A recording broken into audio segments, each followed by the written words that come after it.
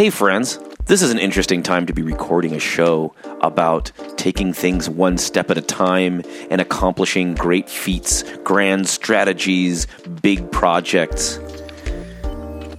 It's a strange time for me, at least, because I'm having a hard time doing that in my own life. I gotta say, I'm recording this, Stacy's here with me, and it's the end of Thanksgiving break, and it was a really heavy-duty time right before Thanksgiving break. People are traveling or not. They're thinking about it or not.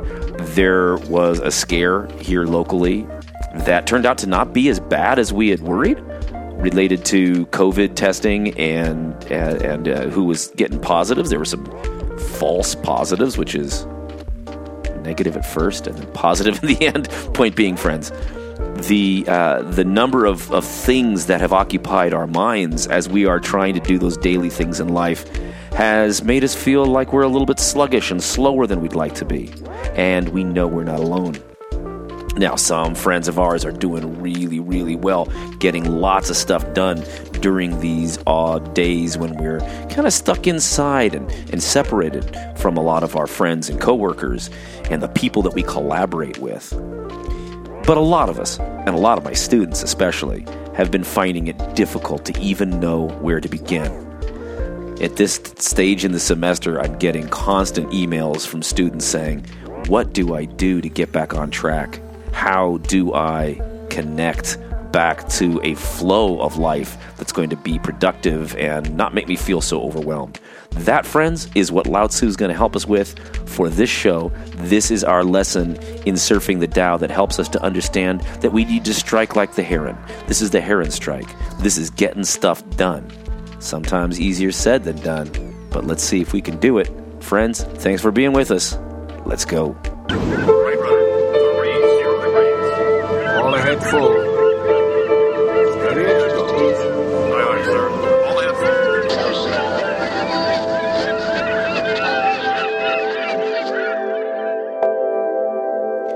All right, Stacy, sometimes what we do is we just beat around the bush and we don't get right to the point. Now, if this is a lesson in getting, one thing done at a time, let's not start by meandering. Let's get right to the chapter. What do you say about that? That sounds great. Yep. In fact, we're going to be discussing chapters 63 and 64. I'm actually going to read 64 first because I think that's the sort of the launching point, and then we can go a little deeper with chapter 63. So chapter 64, peace, when peaceful, is easy to keep. With no superstitions, it's easy to make decisions. Rigid things easily shatter. Little grains easily scatter. Deal with trouble before it arises. De-escalate quarrels before they get out of hand. Massive trees start out as tiny shoots. Skyscrapers start out as vacant dirt lots. 1,000-mile trek begins with a single step. Micromanagers don't manage to manage. Those who are clingy let relationships slip through their fingers. Therefore, the sage doesn't micromanage, and she manages just fine. She isn't clingy, and everyone holds fast to her. People often get cocky at the end of a project and botch things just before they succeed. Stay as attentive at the end as you were at the start, and your project won't fail. So the sage stays detached from attachments. She doesn't prize things just because they are rare. She's open-minded, not dogmatic. She notices what men overlook. She helps all the living things by letting them flourish naturally. She's no meddler. This is not an insignificant chapter because, probably the most quoted line of the Tao Te Ching. Yeah, so what we say here is 1,000-mile trek begins with a single step. A lot of people say, the journey of 1,000 miles begins with a single step, which is a great way to go, so we can't really steal it. But it's a great concept. But some people that are literally translating this and they want to be very clean with how connected they are to the ancient Chinese would say it's got a slightly different translation. Tell me about that. Yeah, so, it's like the journey of 1,000 miles begins beneath the feet, is I think what Derek Lynn will say. And it's the idea beneath the feet that it's either, whatever the ground is that you're on, or even just because your feet are going to maybe do the walking or get you there, There it's kind of the geography. Like there's this little space underneath your shoesies, and then that space extends out in front of you. That's that journey. Mm-hmm. I don't think it matters. I think it matters to him more than it matters to me. And I think that for me, what I find so helpful with all of the different, images that it gives here is that these things that start out really small, like these things start off small, become really big throughout the whole chapter. Whether Doesn't matter. It's the trees, steps, whether it's the geography, this big building, whether it's whatever journey you're on. If basically somebody said at the beginning of your life, well, here's what you're going to do. You're going to have this husband, these kids. You're going to end up getting this house and this job.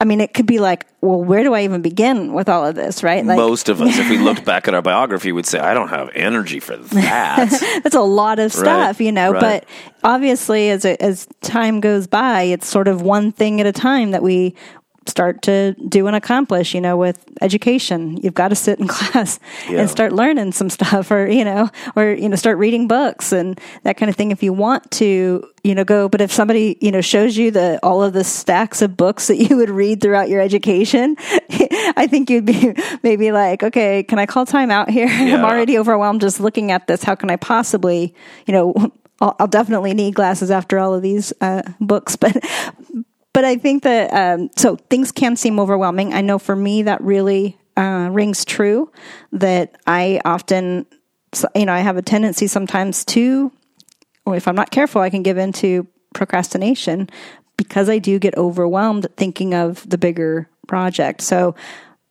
it is extremely helpful for me to just envision the fact that you take that one step, read that one book right now, be present with the page that I'm on and where I'm at. Otherwise, if I'm constantly worrying about all of the other things that I need to do, I'm not going to get anywhere with the thing that I'm currently working on. Yeah. So that's one thing, is just, it begins with something. You have to start somewhere. So even us, there are times when, we're like, you know what, this is just not a good time to record.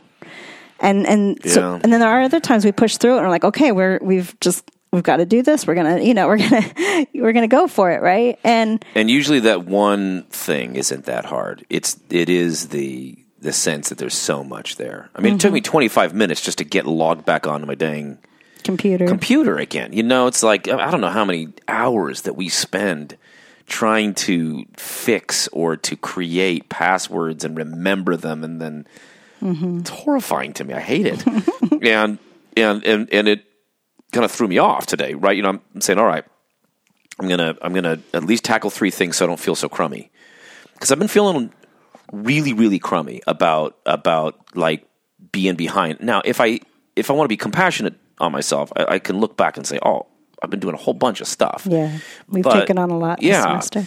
But those moments where I just can't drag myself to do that extra work is sometimes demoralizing and defeating. When what I really need to do is say, can I sit down and just do this one thing right now? And I usually could, but I get into that emotional anxiety and whatever, and I just pull back. And I don't know about you, but I know for myself that I feel really good when that thing that was like over, like in my mind, and I knew, it was like hand over, over my head. You're like running around the house and you're doing more stuff. Like once you do that one thing, then you're running around and you want to keep getting that buzz of accomplishment. It feels good, when I can, take care of some of the stuff that I know I've been, putting off. And so I know it's weird because, I know I'll be happier. But I still feel that overwhelmingness sometimes. And so, like I said, this chapter has been particularly helpful because, here's an example. I saw something recently on social media that it was basically, there's a dishwasher and the whole thing was that, the person was overwhelmed even thinking of, putting the dishes in the dishwasher because they're thinking of having to scrub them every, there's a lot of dishes after Thanksgiving. Right. And it can seem overwhelming, to like have all these dishes. So what, somebody suggested that person was just load up the dishwasher. Don't worry about all the scrubbing. And if you have to run it, a couple times to get the dishes clean, at least get that step. I think sometimes, it might seem overwhelming when I think of all of the laundry, but is it really that hard to, find some dark clothes and stick them in the washing machine and then transfer that to the dryer? If I just tell myself, at least I'm going to get the clothes clean, but I will do that step at least so I have something clean to wear. But I'm not going to worry right now if I don't have much energy in me. I'm not going to worry about putting them all away at this time. And it's not that hard if you think about it all in terms of zazen, that presence, that awareness of that present moment. Those black socks, folding of those black socks becomes like an act of like Tai Chi or meditation or something. If you can work that, that's the game. Yeah. But it's hard sometimes because a lot of it comes with self-judgment, And so if I may, I want to just read something that I posted to dowsurfers.com. If you want to go onto dowsurfers.com, every once in a while, I'll throw up something on travel and food. You can catch recently, I retweeted out why leftover turkey gumbo might be the quintessential American cuisine. I offer a little take on turkey gumbo, which I plan to make at midnight tonight. I'm excited. And but I also have posted an ideas and well-being line or a post. Sometimes we do poems there. Stacey and I did a poem called Two Evangelists on November 20th. You can check out. But I'm thinking about November 21st, advice for students struggling with online classes. I won't read it all. You can check it out yourself. But it fits with this. First, I say immediately and unequivocally forgive yourself for being where you are right now.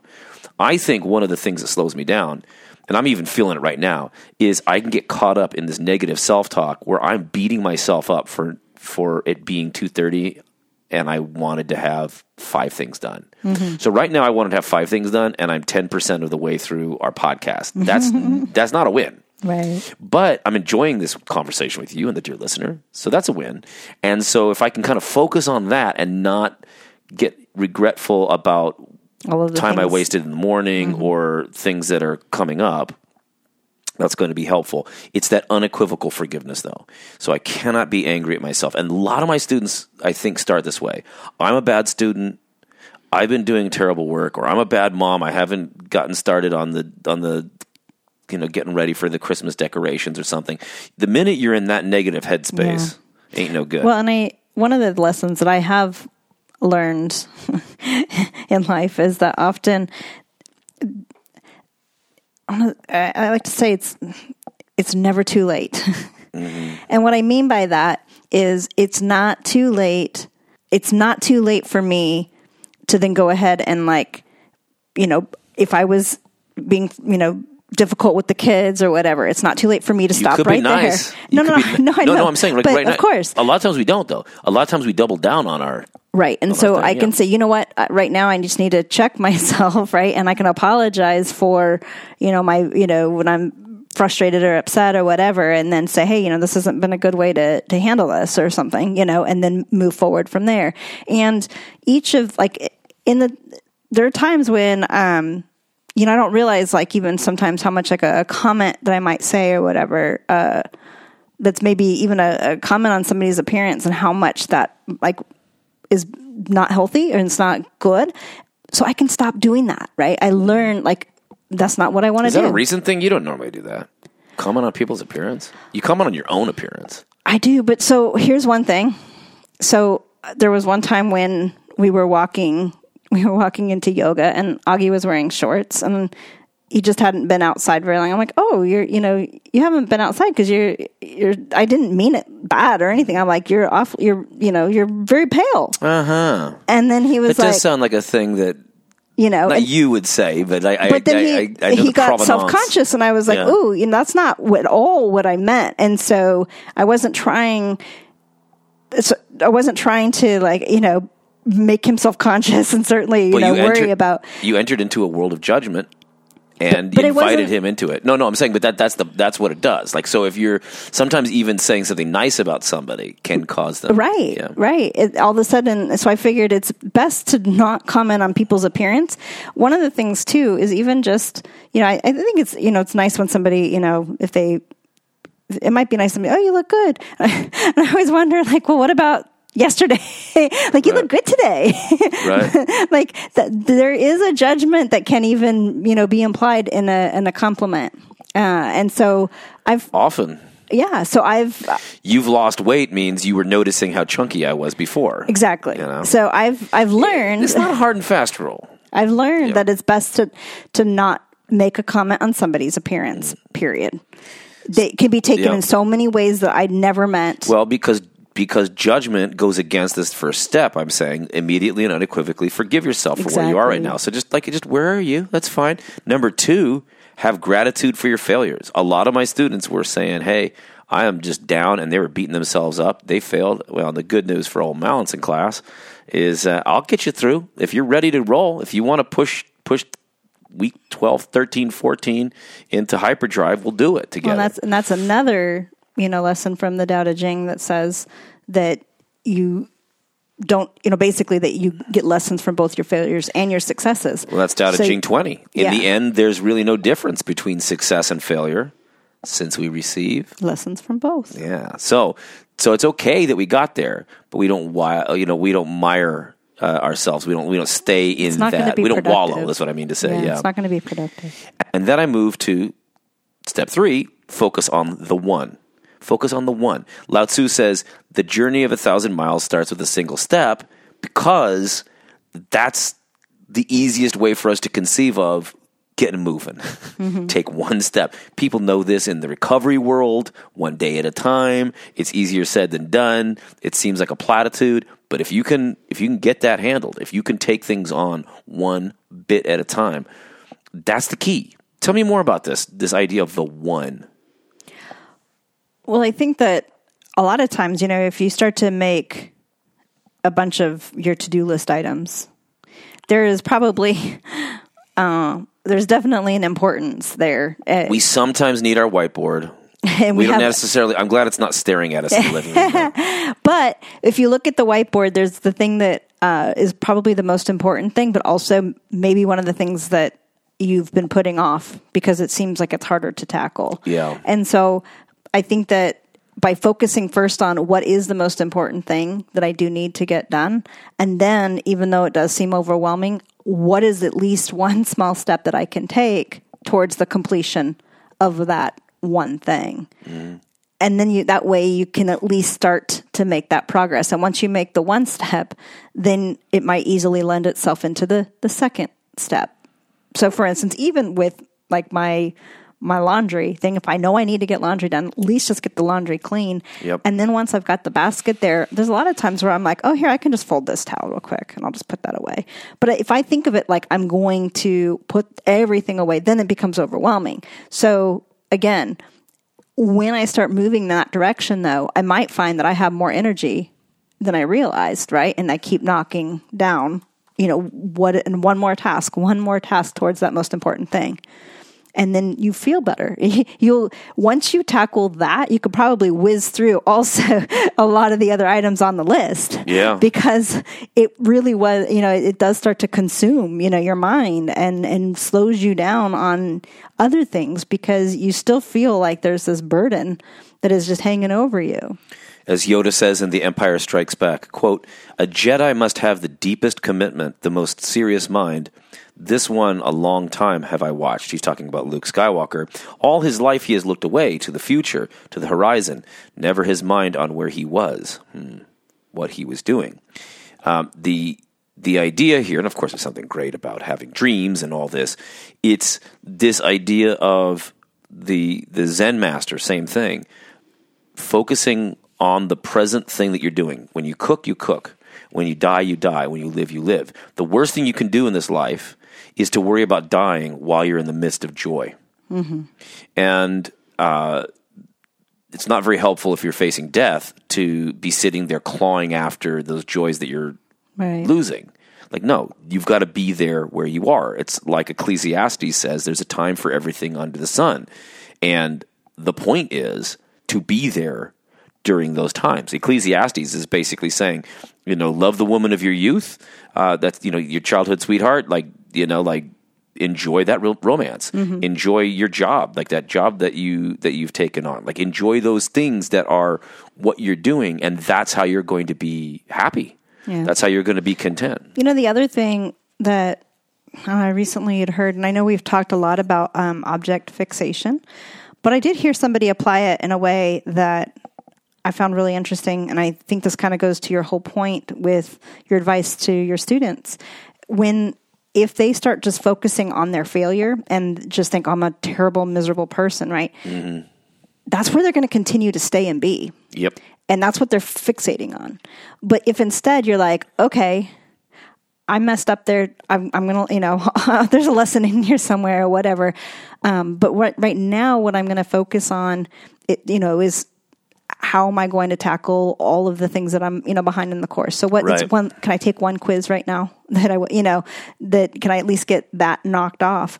But focus on whatever you want to accomplish, go there with it, not the failure that because if you just keep thinking about the failures, if you just keep thinking about, like you mentioned, even with dying, right?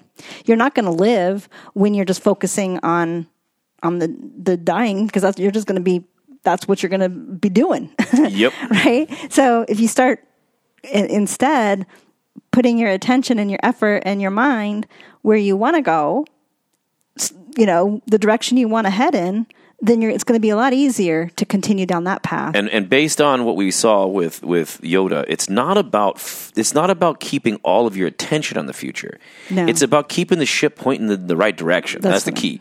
Yeah, because that's what I said. That's how you can surf the Tao in that flow. Right, exactly. Number 1, immediately and unequivocally forgive yourself for being where you are right now. 2, have gratitude for your failures. 3, focus on the 1. But 4, reset your ultimate goal. Now, I'm not saying that everybody needs to reset their ultimate goal, but sometimes the reason that the students are not getting as much traction as they want is because maybe they're doing what they're doing for their parents and not for themselves. Mm. Maybe the reason they're sluggish is because they're not overjoyed with the process itself.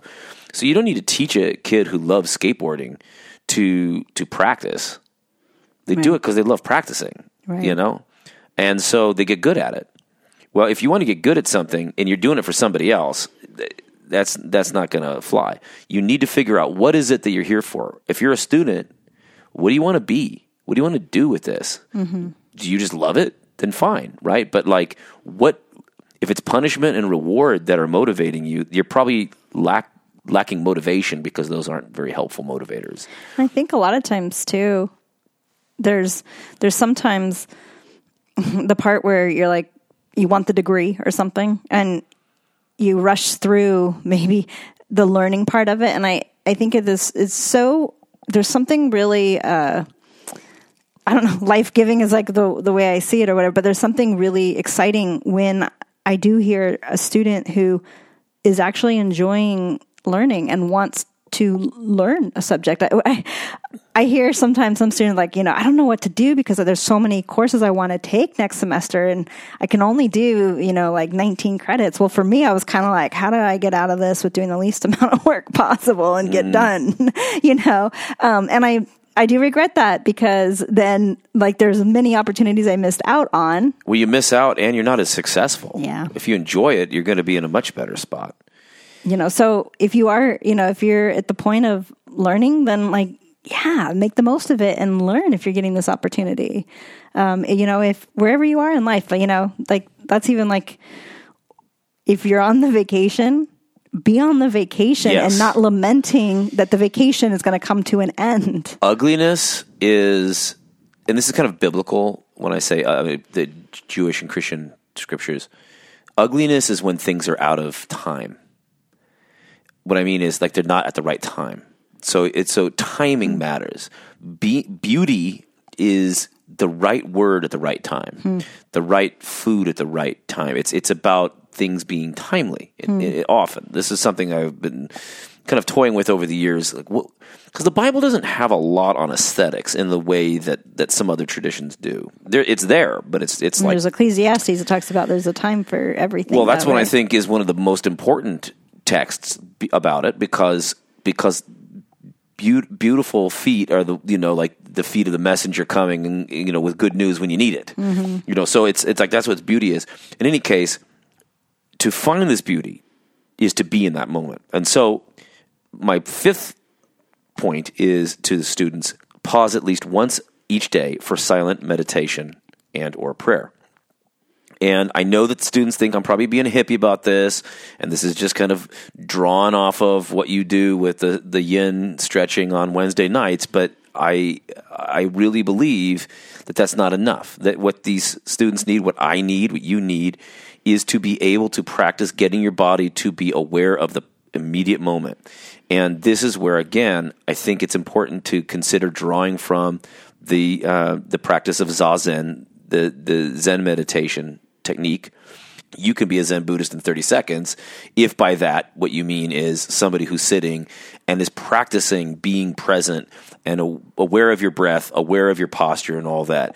But slightly tucking your chin down, stretching your back straight up to the sky, noticing your breath, sitting in the cross-legged position that's comfortable, folding your hands in your lap. There's a specific way of doing it, but it doesn't matter. To me, it's like if you can calm yourself down and do this, and you can start practicing being present just sitting there, then you can be practicing that same thing reading a book or in a class. And once you can get that, it's like you're a master of the universe. What are you waiting for? You waiting for permission? You're like, oh, that sounds too woo-woo. No, this is in your best interest. Well, and you don't have to make it all. You don't have to burn incense. You don't have to get all new agey about it. Just sit and breathe for a second and practice centering yourself. Well, and for me, one of the things that I have found really helpful is just to stop for a second and take inventory of my body, right? Am I tensing up my shoulders right now? Yes. If so, then relax them, take a deep breath. Like, where am I mentally right now? Did I just, am I getting kind of carried away and frustrated because, I don't know, somebody just cut me off in the car or something like that, then, don't let that take over my whole day. And so one thing I haven't done, which I really want to, and this will be I'll do it before. It's never too late, right? Yeah, I hope so. But I'm gonna start it. I'm gonna tell myself I'll start it tomorrow. Why tomorrow? I'll do it today, this evening. But come up with literally plan a couple of alarms in my day. That, especially if I know there's a particular time of the day that I find stressful or something. We should do that. But just set an alarm, and this is my signal of nothing else but to just take a deep breath, take inventory of my mental state and my body right now, and just breathe a few deep breaths. Like you said, 15 minutes on it, and I think we could at least get a start. Well, it's interesting too because in our work week 15-minute breaks is for every 4 hours of work, you're supposed to take like a 15-minute break. I used to when the smoking was That's my the thing. funny thing. Yeah, smoking helped me to do that. People that smoke, they already know they're going to get up out of their chair. They're going to, stand up, get some fresh air, and then obviously unfreshify it, but breathe. But they're getting outside. Breathe. They're breathing, and it is interesting because even your inhalations for your cigarette and blowing out, it's breath work. It really is. There is something that can be calming about it, or it can either be calming or also help wake you up a little bit. I know sometimes too, sitting in front of a computer or whatever, it's easy to get tired. But anyway, if I know I want to start the alarm thing, I know that That's probably a good I've idea. taken inventory every once in a while throughout my day, but not regular enough. And I think that helps me because it can literally, with just that one moment of just being aware of, where I am in my mental state and things, that I can turn even that chunk of a day around and not, if I'm upset about something, I can just, okay, what can I do about it? If I can't do anything about it, let's put that aside or whatever. We'll figure out when we can deal with it. But I don't need this to take my entire day. Or is this something I actually even need to be worried and upset about? Maybe it's just something I can let go. But don't let it accidentally get in the way of the way I'm, relating to other people, and maybe forgetting to say hi to certain people because I'm just sitting there in my head, as I'm, taking Bendy on a walk or something. I don't know. You mentioned the walks. Let me just wrap up then my little blog post. Number 6, exercise and eat well. Seems easy enough, but getting outside, especially with the COVID, when people have been inside, and once this is gone, people are still going to be 90% of their lives inside. So you want to be able to force yourself to have those moments. Force yourself is the word that seems very undoubt, but but build into your day time amongst twigs and leaves and salamanders or whatever you've got, creeping around, and then find a study buddy. The thing for me with the study buddy is this: it's sometimes processing things with your mouth is very helpful. When you just get caught up and you're going, I am overwhelmed, and if you can just say I'm overwhelmed, that's helpful. Mm-hmm. And sometimes without I don't know if I need, but I definitely use verbalizing to help me process my world. Yeah. So I need to be able to I feel at least the need to talk about it. And so having somebody that's just there and you're saying, all right, well, what are we going to work on today? Otherwise you can get caught up in 5 extra hours of television and not really, and not really go anywhere. There's not an accountability buddy where they're gonna nag you. It's more of just being able to vocalize, because sometimes I think one of the things that's slowing everybody down these days is our isolation. Right. What I was going to say, I noticed when I worked in an office environment versus then when there was a time when I made a change and worked from home. To me, I really did miss sometimes that sort of the energy, and I'll say the synergy that comes from just being able to discuss something with a coworker, about, maybe something I'm thinking about doing, or, for the time when I was, doing alumni relations work, I wanted to bounce off an event, with, one of the gals that would plan events and just say, hey, what do you think about this? You think, an alumni would like this?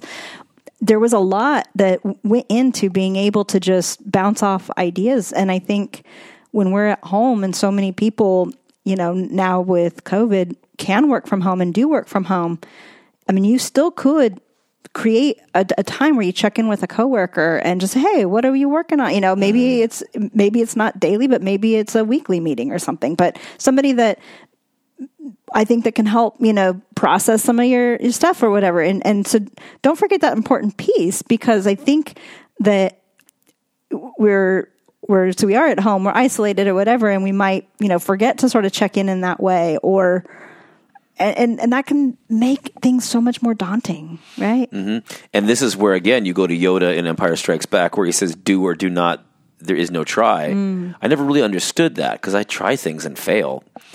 I think I understand now, having read the Tao Te Ching, it's obviously influenced in that idea. Kind of Zen and Taoist tradition of saying, be like the frog. Like when you're going to eat the fly, you sit, you wait, and then your tongue flips out. Yeah. You grab the fly and you eat it.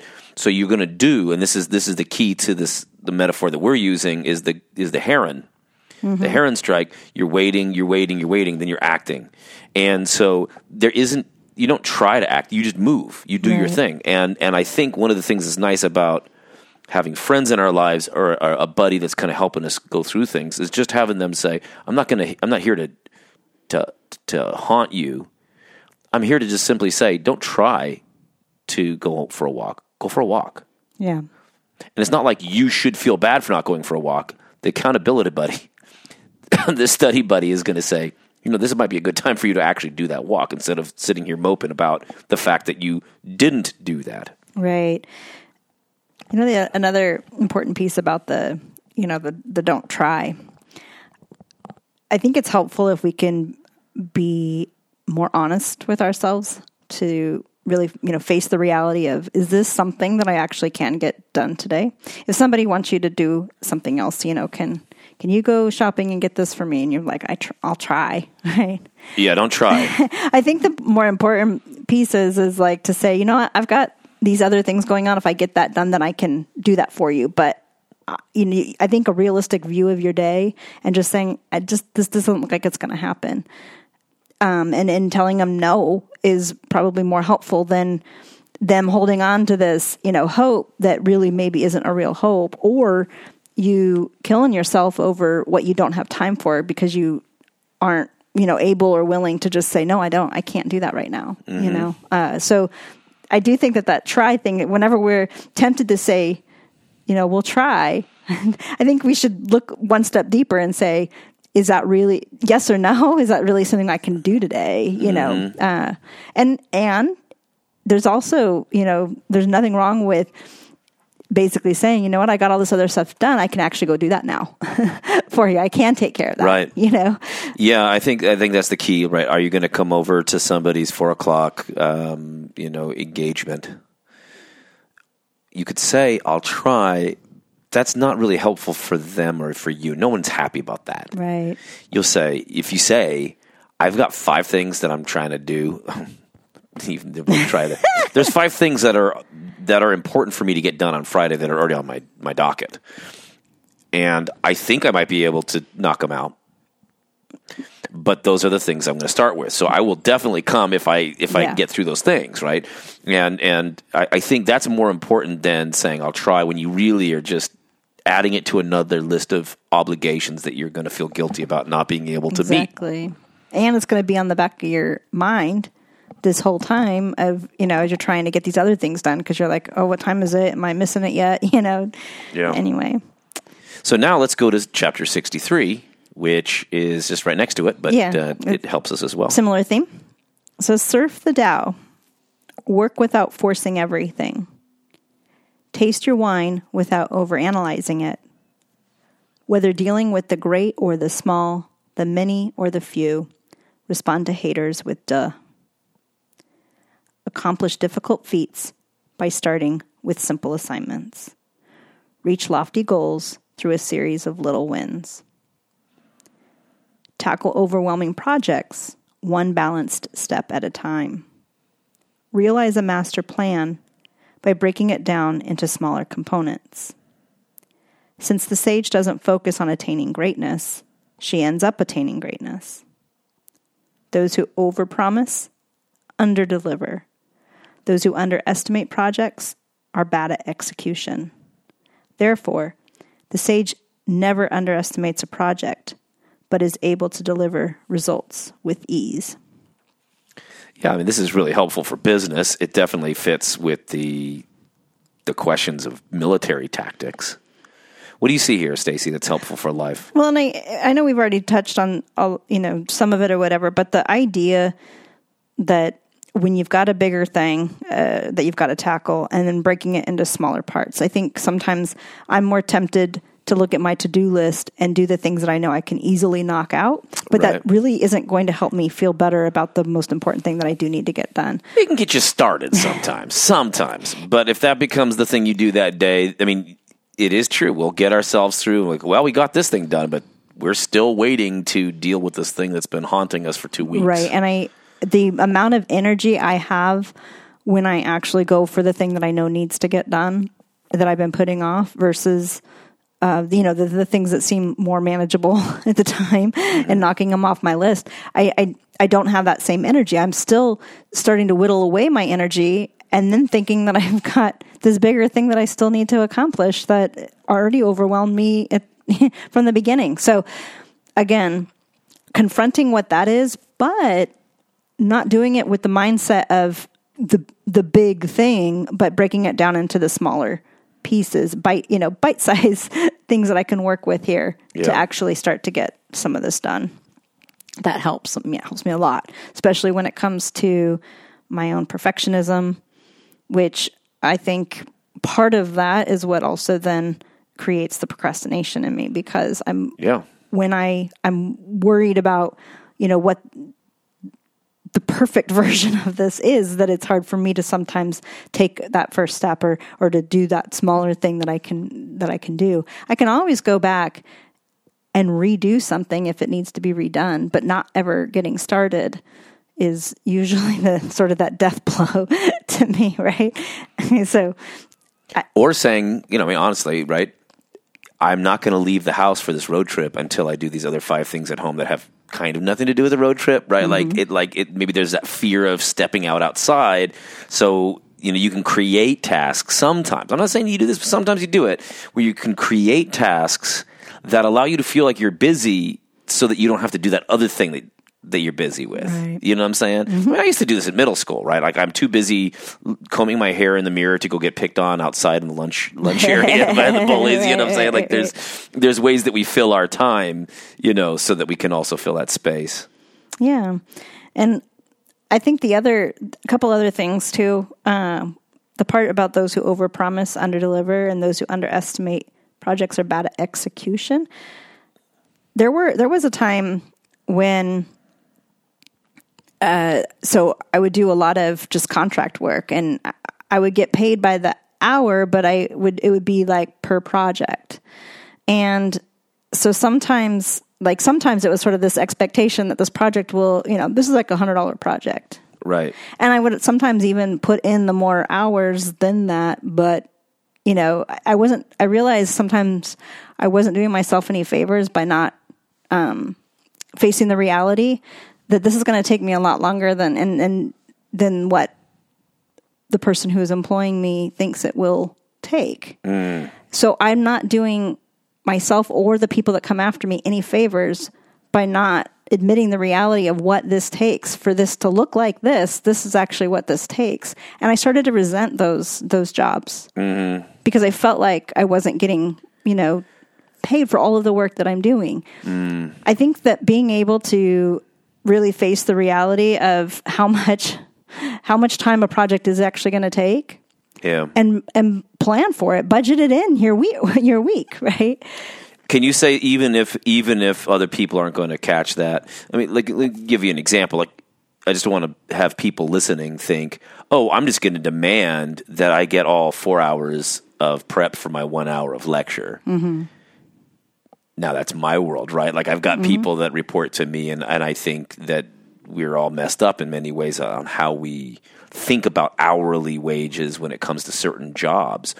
But there are times when I'm going to bounce this off you. Tell me if I'm wrong. There are times when somebody will say, well, this is what it takes to change this brake pad. Well, it might take you 3 hours. It doesn't necessarily mean, and I'm just talking now to the young employees, that you go in and demand. Sometimes people say, oh, you demand what your hours are. Kind of. But there's probably somebody who can do that in 20 minutes. So you might want to take the apprenticeship for your own self and do it in that 2 hours, get paid as if it's an hour. Right. You know what I'm saying? Because I've known a lot of people, especially in this economy. So it's not a matter. They're going to either demand their full pay or turn down jobs because it's not enough. I'm not going to work that because, okay, I guess that's true, but do you want to be in this industry or not, right? Do you want to learn the ropes? And so I think it's important to be honest with yourself and even to employers or contractors as to how fast you could get something done, but don't necessarily think that your life is calibrated to how fast it ought to be done, because you might just be slow, right? I mean, because I personally can knock out a history of religions semester a lot faster than some people might, right? But my whole life's gone into it. So, thinking of it in terms of the hour only is a problem, but also overestimating or underestimating how much it's going to take for me to do the job well is a problem. So these are two separate things. You know what I'm saying? Like, be aware of what this commitment you're taking on is going to be. And sometimes feel free to not be indignant about what that pay is going to be, at least in the starting point. That's all I'm saying. There might be a time when, even though I know it's going to take me 2 times longer, I'm still going to want to do that $100 project. And you probably still should. It depends. But yes, so that eventually you can be competitive. But once it gets to a point, I need to know that this is what it's going to take for me to do it. Right. And just because they say it's going to take these hours, I'm not doing myself any favors if I know it takes me longer, right? Or if I don't think that the project is going to be worth the pay that I'm going to get from the time that I do have to put in. So if I really, if I don't think it's worth, maybe 8 hours or whatever to do the $100 job, right? Then I need to confront that right away. Yeah. And that's the point. Don't resent it. Don't let people down. Underestimating something is a disaster. Overpromising is a disaster. Right. That's what this chapter is talking about. Right. What else is in this chapter? In the first part, it does talk about taste your wine without overanalyzing it. Yeah, that's a fun one. And it's the very first line is that classic Wei Wu Wei, which is act by not acting. That's how we're rendering this for the most part. Surf the Tao. So Yes. surf the Tao in this case just means Wei Wu Wei. It's that classic line. And then then you've got a similar sounding Wei Wu Wei, which is taste don't taste. So different characters, but it sounds similar, different accentuation. But Yeah, how do you taste? taste, but not tasting. But not taste. And it's not clear that everybody's on the same page with this one, translation-wise. I think it's pretty clear that there are people who overanalyze things and they don't enjoy the thing. So I want you to imagine going out with some very wealthy people and everybody's really snooty about the wine and everybody understands the wine. Okay, and that's fun. You're allowed to do that if that floats your boat.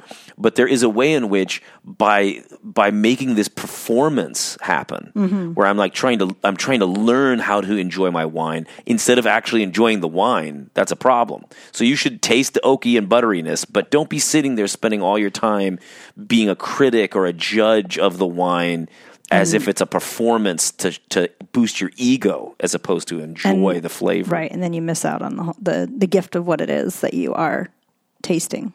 No matter what it is, whatever food that you're enjoying. There is one last thing I do want to bring up. And this is actually something from the previous chapter. Sorry for going out of order, but it says the micromanagers don't manage to manage. Yeah. And I think that's I'm proud of us for that line. That's a great line. That's an important piece, I think, because when you are staring down a whole bunch of things that need to get done, a couple things. Like, for instance, if there's a bunch of housework, right? And then I put various family members on the various tasks. And if all I'm doing is standing over everybody's shoulders to make sure that they are doing the cleaning right, I'm no longer helping in the cleaning, and I'm actually getting in the way of some of the stuff that needs to, happen. So what would be better is, allowing everybody to do their jobs. And then, if you go through and this isn't clean or something, then maybe something has to get redone. But to be sitting there watching to make sure that everybody... It's debilitating. It is. If if you've got somebody always over your shoulder...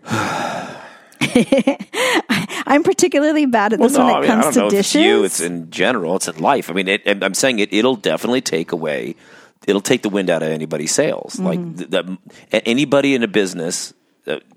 keep going, but being micromanaged will slow you down. The business world, it's particularly problematic because what happens is that you start looking over everybody else's work, and so you don't actually move forward on the things, and they'll start to pile up the things that you alone can handle, right? That you won't be able to get to those when you're paying attention or making everybody go through you, because then you've got all of these other work things that you have to accomplish, and there's just not enough time in the day sometimes to get all of that done on top of the assignments that only you can do.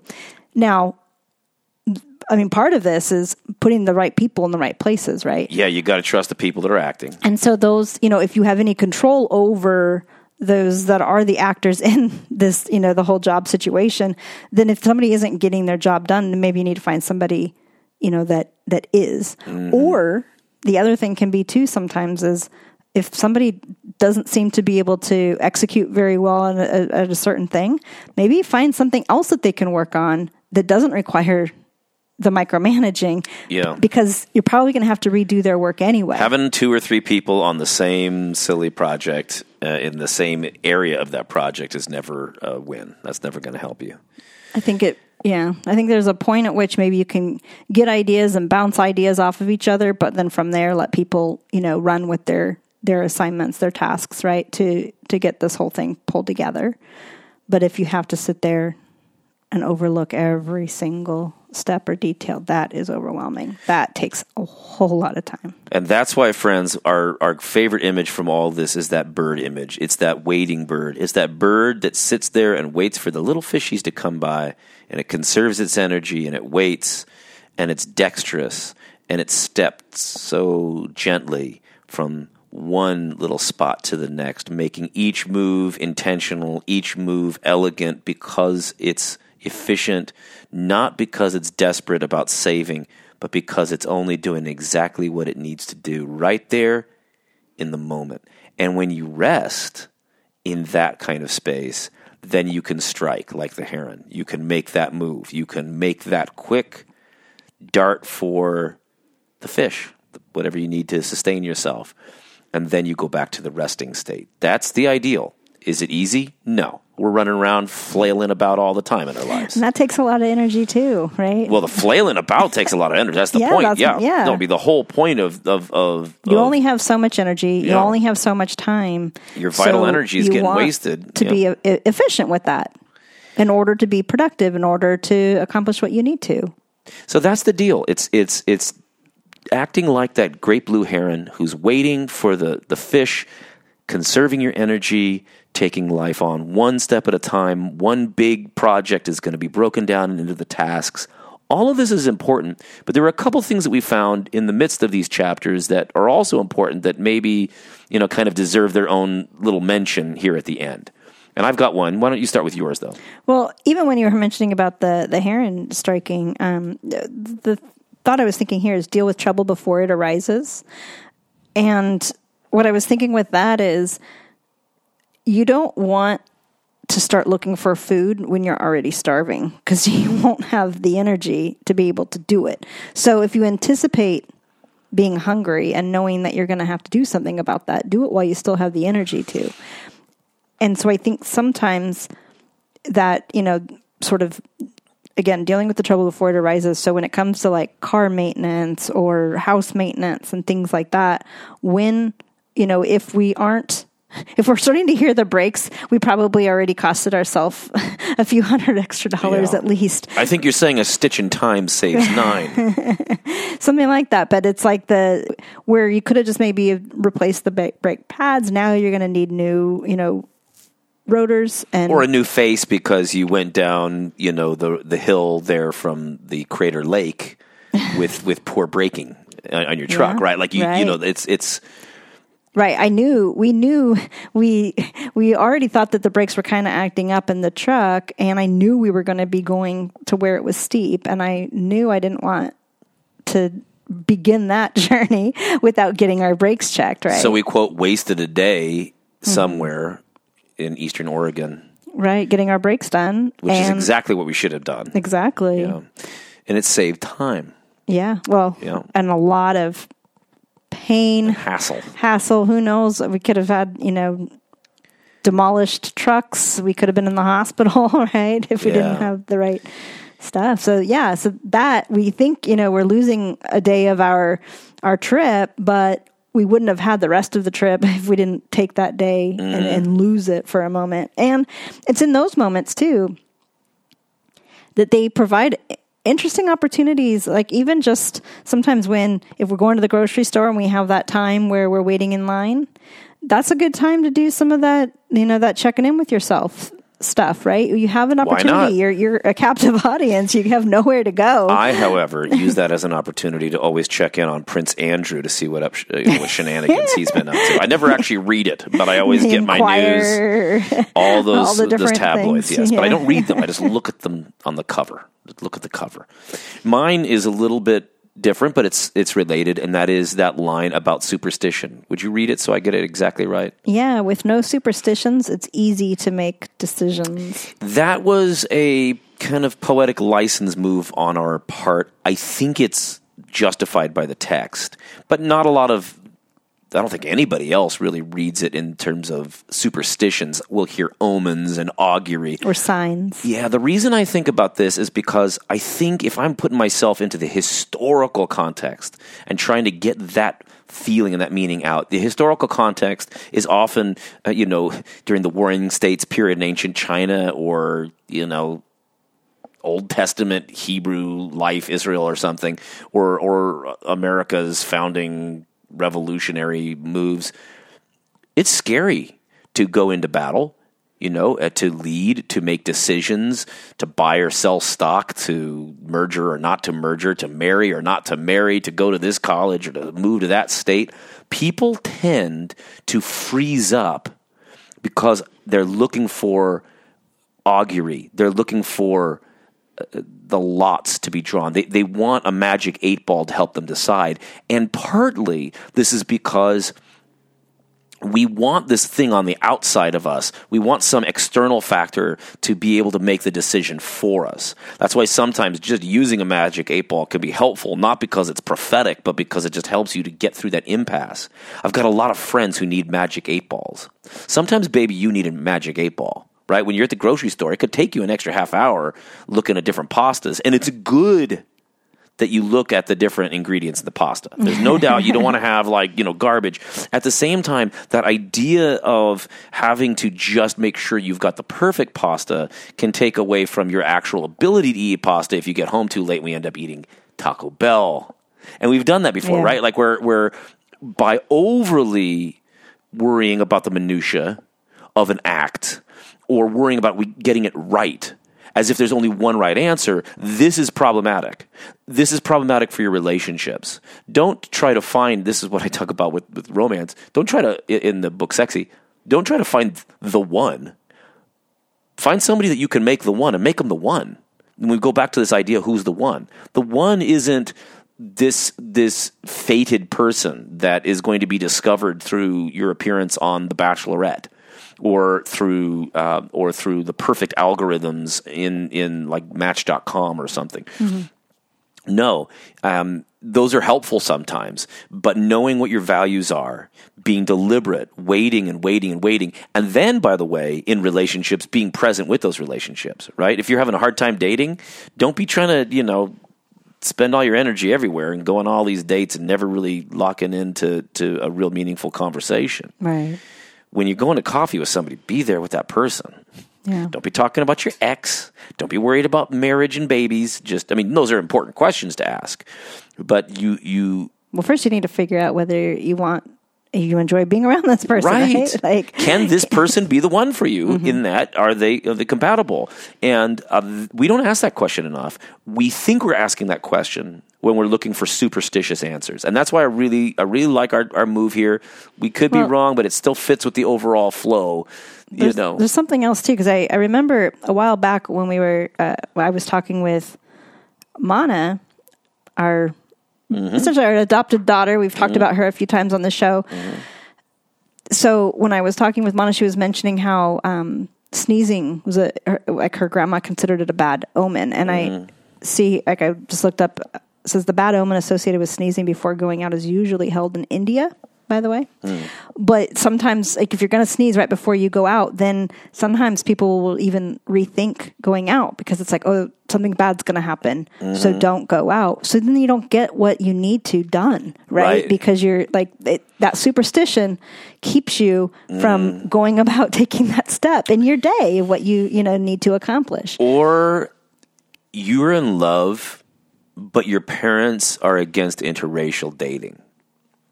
And this is the other thing I'm thinking about with superstitions, right? You've got these taboos. Cultural taboos are guidelines for life that we have as a culture that are detached from the rationale. So we forgot 5-6 generations ago we did something some particular way, and now we don't remember why we do it that way. Yeah. So sometimes that's helpful. Sometimes the great genius of life is to be able to break free. And that is, friends, why I think this fits so nicely with our overall agenda with Protect Your Noggin, which is sometimes cults and bad religions keep you from doing exactly what's going to make your life easy. What's easy for you might be really, really easy. It might be really close, but it's behind a closed door. And that door was closed by superstition, right? So you could live till you're 50. I think singleness is great, and romance and marriage can be a headache, so I make no mistake. But if you want to be in a relationship, one of the reasons you might not be in a relationship is because of the false superstitions of your family that have been bequeathed to you. You're looking for a certain kind of attractiveness. You're looking for a certain kind of wealth. You're looking for a certain kind of popularity. If you look for somebody that you actually connect with and love, it's sometimes a lot easier than you realize. What's getting in the way is you're looking for the one that you can tell your parents is the one, or your work Right. people, whatever. And I've seen those people. I've seen people find somebody who's acceptable to everybody else, and it's a disaster. Case in point, Charles and Diana. Right? So Diana is... Yeah, we've been recently watching The Crown. Perfectly a win for society, for South Africa, for Australia, for the British people, for the royal family themselves at first. But not for Charles himself. And then it led to disaster. Yeah. It led to death. It led to sorrow.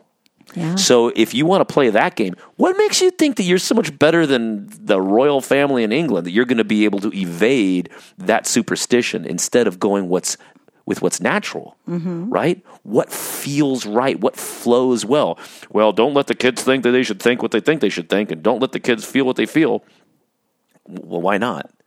If it didn't help the royals, why is it going to help you in Massachusetts or in Nebraska or in San Diego? Which this brings me to another point that I think is important, and this one is mentioned in chapter 64, where it talks about the sage, and it says she's open-minded, not dogmatic. And one of the things about the open-mindedness is you are able to break yourself free of the superstitions, right? It's when you can get rid of your biases that you have that constrain your thinking, and you try to, it gets in the way of sometimes doing what is the right thing, right? I like the right language decision. of setting them aside or giving them a nap, because it's always very difficult to get rid of the biases. But yeah, shedding that for a moment and seeing them with what you were talking about as consonant with the beginner's mind. Yeah, we mentioned that because that was something that was definitely talked about and very important in my death doula training, is the idea that, when I'm going to come into a situation, I do it with a beginner's mind. I don't already have my own preconceived judgments and things like that I'm bringing into this situation. Take everything at sort of face value of what's going on. And then by being that presence of being able to, come into a situation and not clutter it with some of my own thoughts and ideas and just sort of taking it for what it is, it helps you to so much more easily sort of see what is actually going on, and you can address the real issues and the real problems. If if I'm sitting there saying, oh, well, she's angry for this reason, and I'm assigning all of the, the reasons for why people are acting certain ways, I'm not probably going to get to the root of the problem. It's going to be confirmation bias of whatever I think I'm smart enough to figure out, Yeah. But by actually putting aside some of my own thoughts on it. So when you are able to sort of come at a problem sort of with that beginner's mind, then you are able to then sort of see it with a clarity that strips away so many layers to something that we add that actually makes it more cloudy and harder to figure out. Does that make sense? It does. It does. So I guess what you're saying is when you get to this clarity that comes from breaking things down, it's not just atomistic. It's not just some strategy. It's saying that we experience as finite beings every moment, momentarily. And when we get distracted by all the clutter, that's all the other stuff, the past, present, or past and the future, rather than the present, we lose our focus, and therefore we get frantic, and we lose our attention to the thing that's going to move us forward, and therefore we're mired in many ways. But friends, that's not what we're after for you. And I know it's hard. It's hard for us. We're right in the midst of it. This is a tough time of year sometimes to kind of grind through. Hopefully we're coming upon a little bit of respite, even if it's not with as many family members as we'd like. As we're recording, we're kind of coming up to December. Normally this would be a time when there's all sorts of stuff. But friends, maybe that was a time last year or the year before where you were stressing out for different reasons. Maybe now, take a little moment to breathe deep in faith, figure out what your big goals are. Reach out to those people you need to reach out to, even if it's electronic. But maybe this is exactly the year when you need to figure out what's going on. You know, what you want to be doing for 2021. Right. One step at a time. I mean, there was a lot of things that were taken, from us in 2020, that there is a lot of various losses of different kinds, sometimes the loss of just being able, to celebrate the holidays with family members, right? Yeah. Sometimes it's just being able to comfort a loved one in the hospital. Sometimes it's being able to just go into work, And so I think when you have something like a year like this, it is such an opportunity to then, what matters, right? What's the one, what's the one thing that actually does matter, in life and what you care about? And let's, and then look at what are the things that you're doing, all of the time that you spend in life. How much of it is going towards what is important, and how much time have we maybe spent on something that didn't matter as much, that's not going to be, the old, something that we care about at the end of our life, is when you're at the end of your life, are you going to be, feeling good about what you did, what you experienced, or what your life was like? There's a time now. It's not too late. There's a time now to start taking that step in any direction that you would like to see yourself go into, and not just feel like you're just constrained by past, patterns of behavior. Right. Yeah. I know it's easier said than done, but it's that single step. It's that one thing. What's the one little thing that you can maybe do to help in that direction, and start there. And that leads us down the road towards deep peace upon peace.